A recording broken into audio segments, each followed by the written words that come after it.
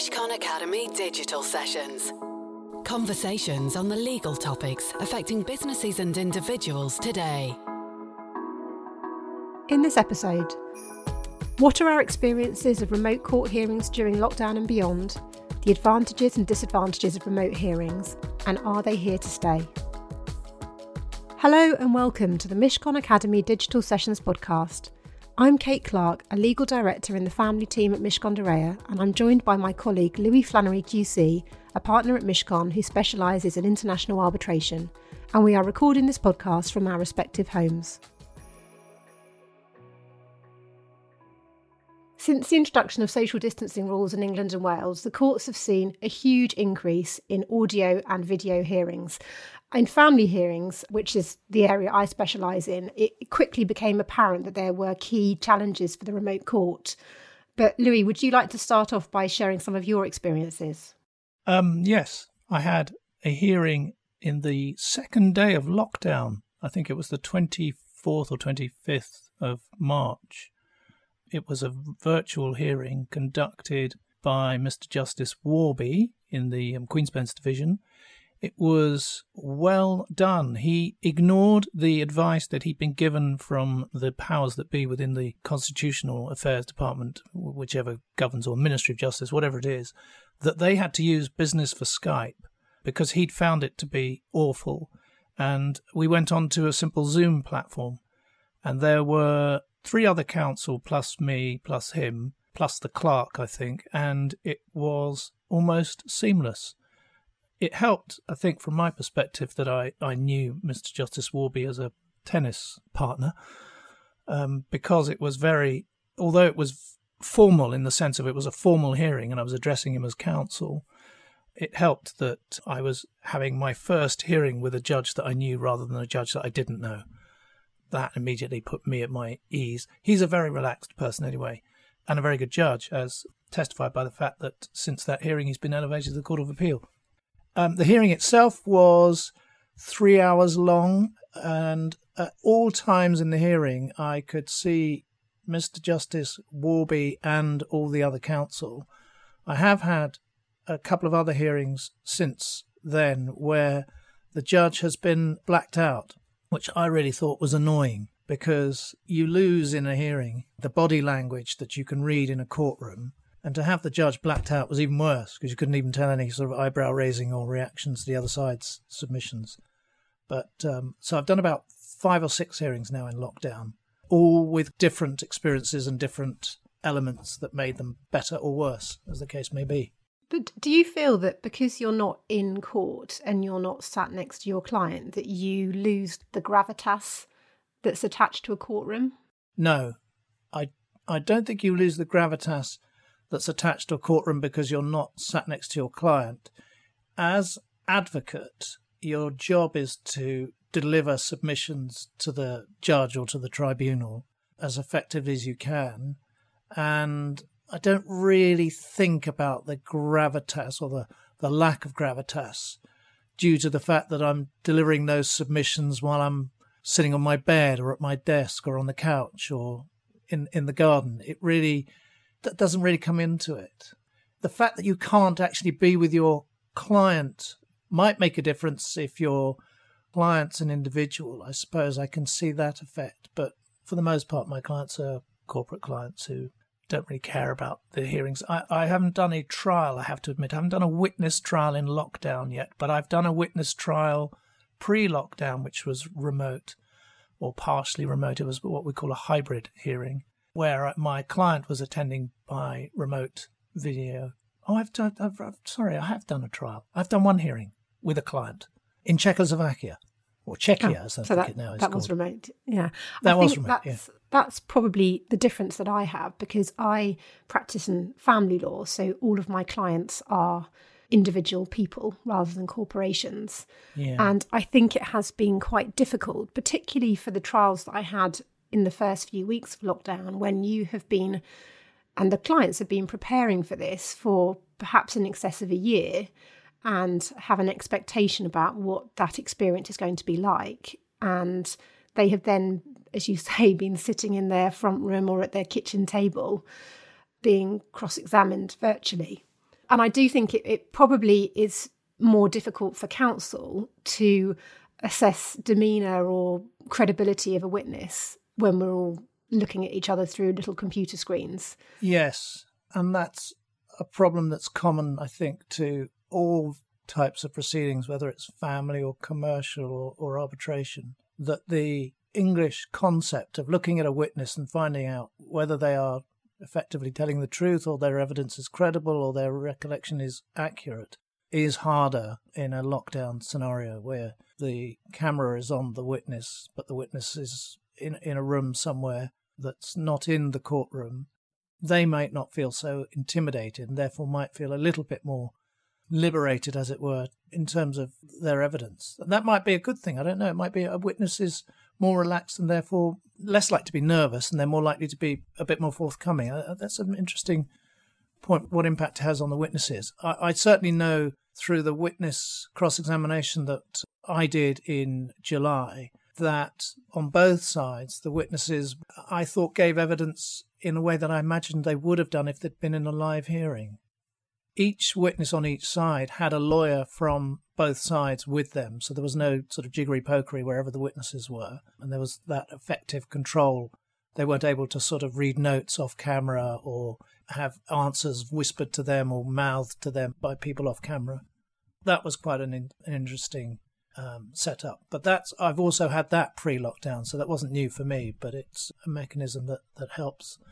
But I can see that in a family context, it must be completely different because your client is your witness and the other side's client is their witness. And that's obviously it's more emotive, isn't it? In a family setting, Yeah, I think it has to be. And I think, as you were saying then, there are, I suppose, questions about fairness, about whether a witness has got notes or aide-memoirs out of sight of their camera, or whether there is anybody else in the room that you can't see. And obviously, at the start of the hearing, the judges give a warning about that. But ultimately, there's no way of policing that. I mean, I have had a hearing where I and the client and counsel were socially distancing in chambers together in a conference room, and the other side were in another conference room somewhere else, and the judge was remote. And actually that worked quite well, because rather than having 11 faces or 9 or 10 faces on the screen, you were able to communicate with your client and the barrister in a much more natural way. And I think in family cases, it's highly emotional, and some people may actually prefer not to be in a courtroom and to be in their home and to have that sort of extra layer of distance.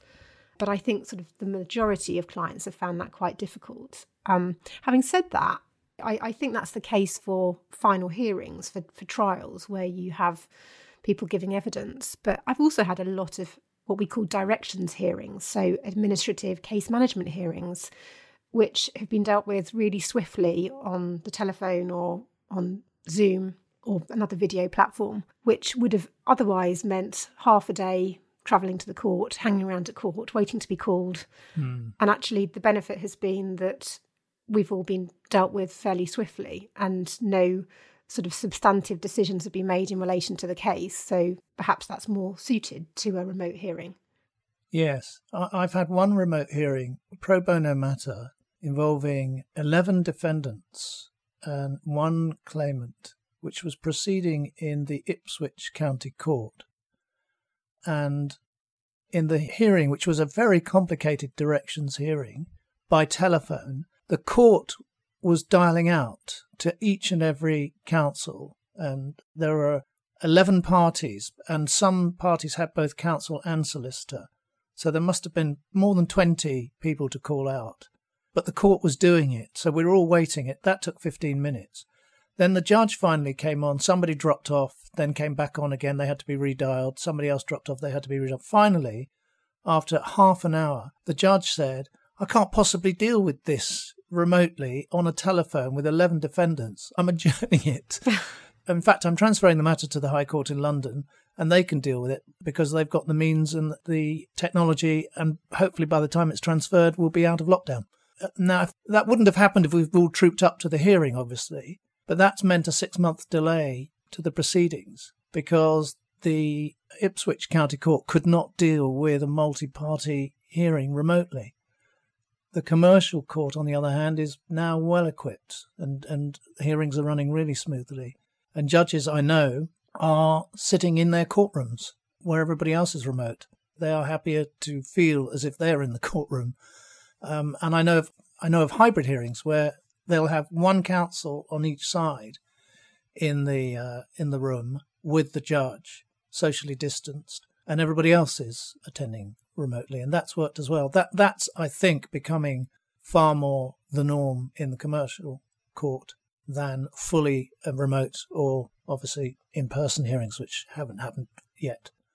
And I think something like that happened in the Johnny Depp and Amber Heard hearing, where they had one court for the judge and leading counsel on each side, so Depp's leading counsel and Heard's leading counsel, and then another court for the jurors, socially distanced, and another court for other solicitors and counsel, and I think a fourth court for the reporters. So they had 4 courtrooms going simultaneously for Depp and Heard, but it worked. The hearing got done. People were cross-examined. What I don't know, and I've got to ask because I'm curious, as to whether Johnny Depp was cross-examined face-to-face or remotely. I suspect it might have been face-to-face because counsel was in court and he was in court. So I suspect that bit might have been done. But how it would have been done in a courtroom would have been logistically interesting. I mean, one thing I think is interesting, I know you mentioned that you have previously had conducted remote hearings due to the international nature of your work before lockdown. I had never had a remote hearing or even a telephone hearing. And so it's been quite a shock to go from having never previously dealt with that to now all of my cases. Yes. We're gradually starting to go back into the courtroom. But for about 4 months, every single case, and I've had about 15 to 20 hearings that have all been dealt with remotely. But I've actually been quite surprised by actually how successful it has been from the technology side. I do have colleagues that have had some horror stories of waiting for, hours to be called, and I've certainly had the experience you have where there were about 14 or 15 people that needed to be dialed in and the judge was manually having to call every single one and then repeat everybody's name every time somebody joined the call, which in itself took about 20 minutes. But I don't know whether you saw in the press recently about the judge who was heard off camera criticising a client. What happened was it was a hybrid hearing and the mother had been giving evidence and she said that she had developed a cough, and so the matter was adjourned so that she could continue to give her evidence remotely.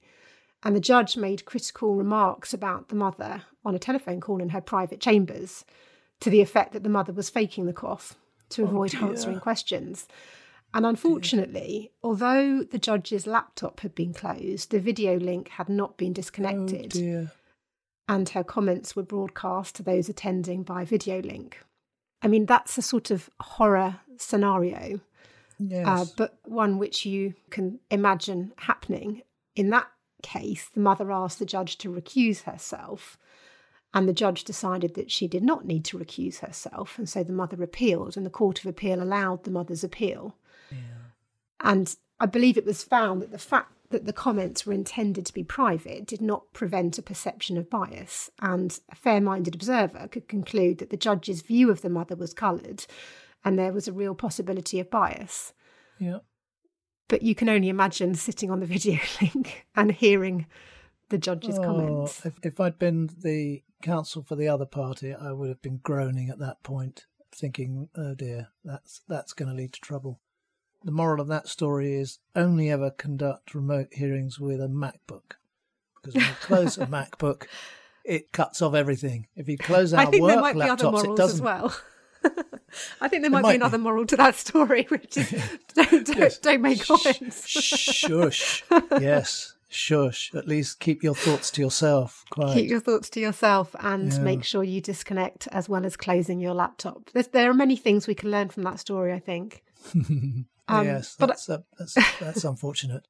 I mean, I've had this. I sit as arbitrator, so I've had witnesses appear in front of me, and I have formed a view as to the credibility of their evidence within a few minutes. But I'd never be so foolish as to vocalise those thoughts. nor would I think that would lead me to an accusation of bias at that point. But I think that's part of the difficulty with remote hearings, is that you get lulled into a false sense of security because you are sat in your home and you're not sort of you don't have, as I said at the beginning, the gravitas of the courtroom. Perhaps people say things they wouldn't otherwise. Yeah, exactly, unguarded. But yeah, anyway, that's a warning to us all. Yeah, I can see those dangers. I mean, it's the same as you're visually present if it's a video hearing. So you do have to maintain a certain standard of dress. I haven't done a hearing in a T-shirt yet, except the Ipswich County Court one, which was by telephone. But you're visually present, and that's the only sort of restriction, as it were, on your demeanour, really. And even then, as all those jokes about QCs, undressed from the waist down, or or even worse. But if that's your only restriction, you're right that you can still feel a little more unguarded because you're not in a courtroom setting, sort of brushing the dust off your cuffs or your clothes so much when you're at home, because it's more difficult to see any blemishes. But when I stand up in court, I'm much more looking at my tie. Is it right? Is it not perfect? Is everything else, is my jacket sticking out, or is it my shirt tail sticking out or something? But that's the remote hearings are here to stay. I think even post-lockdown, they will remain a feature of our legal life way after lockdown, I'm sure, because there will be occasions where witnesses can't travel. At least hybrid hearings, I think, are now going to be the norm, where there will be an attendance by somebody or other remotely. And the savings, if you imagine if you're going off to some remote family court in Nottingham or something and you're having to troop up there, what is the real reason why, if it's just a directions hearing, you can't do that remotely? And there isn't one. I agree. There is a gradual return to in-person hearings, but social distancing means that the courts can deal with far fewer of these than before, and we were already very stretched in terms of court time. Yeah. And so I agree. I think remote hearings will continue to be the default for many months to come, and they're certainly here to stay, at least for certain types of hearing. Well, for now, let's wrap up there. I'd like to say thanks so much to Louis Flannery QC for joining me for this Mishcon Academy Digital Sessions podcast. Thank you for having me. Thank you. Next time, my colleagues Kate Higgins and Asa Waring will be discussing best practice on diversity in the boardroom and employee engagement and corporate governance framework for this. The Digital Sessions are a series of online events, videos and podcasts, all available at mishcon.com. And if you have any questions you'd like answered or suggestions of what you'd like us to cover, do let us know at digitalsessions@mishcon.com. The Mishcon Academy Digital Sessions. To access advice for businesses that is regularly updated, please visit mishcon.com.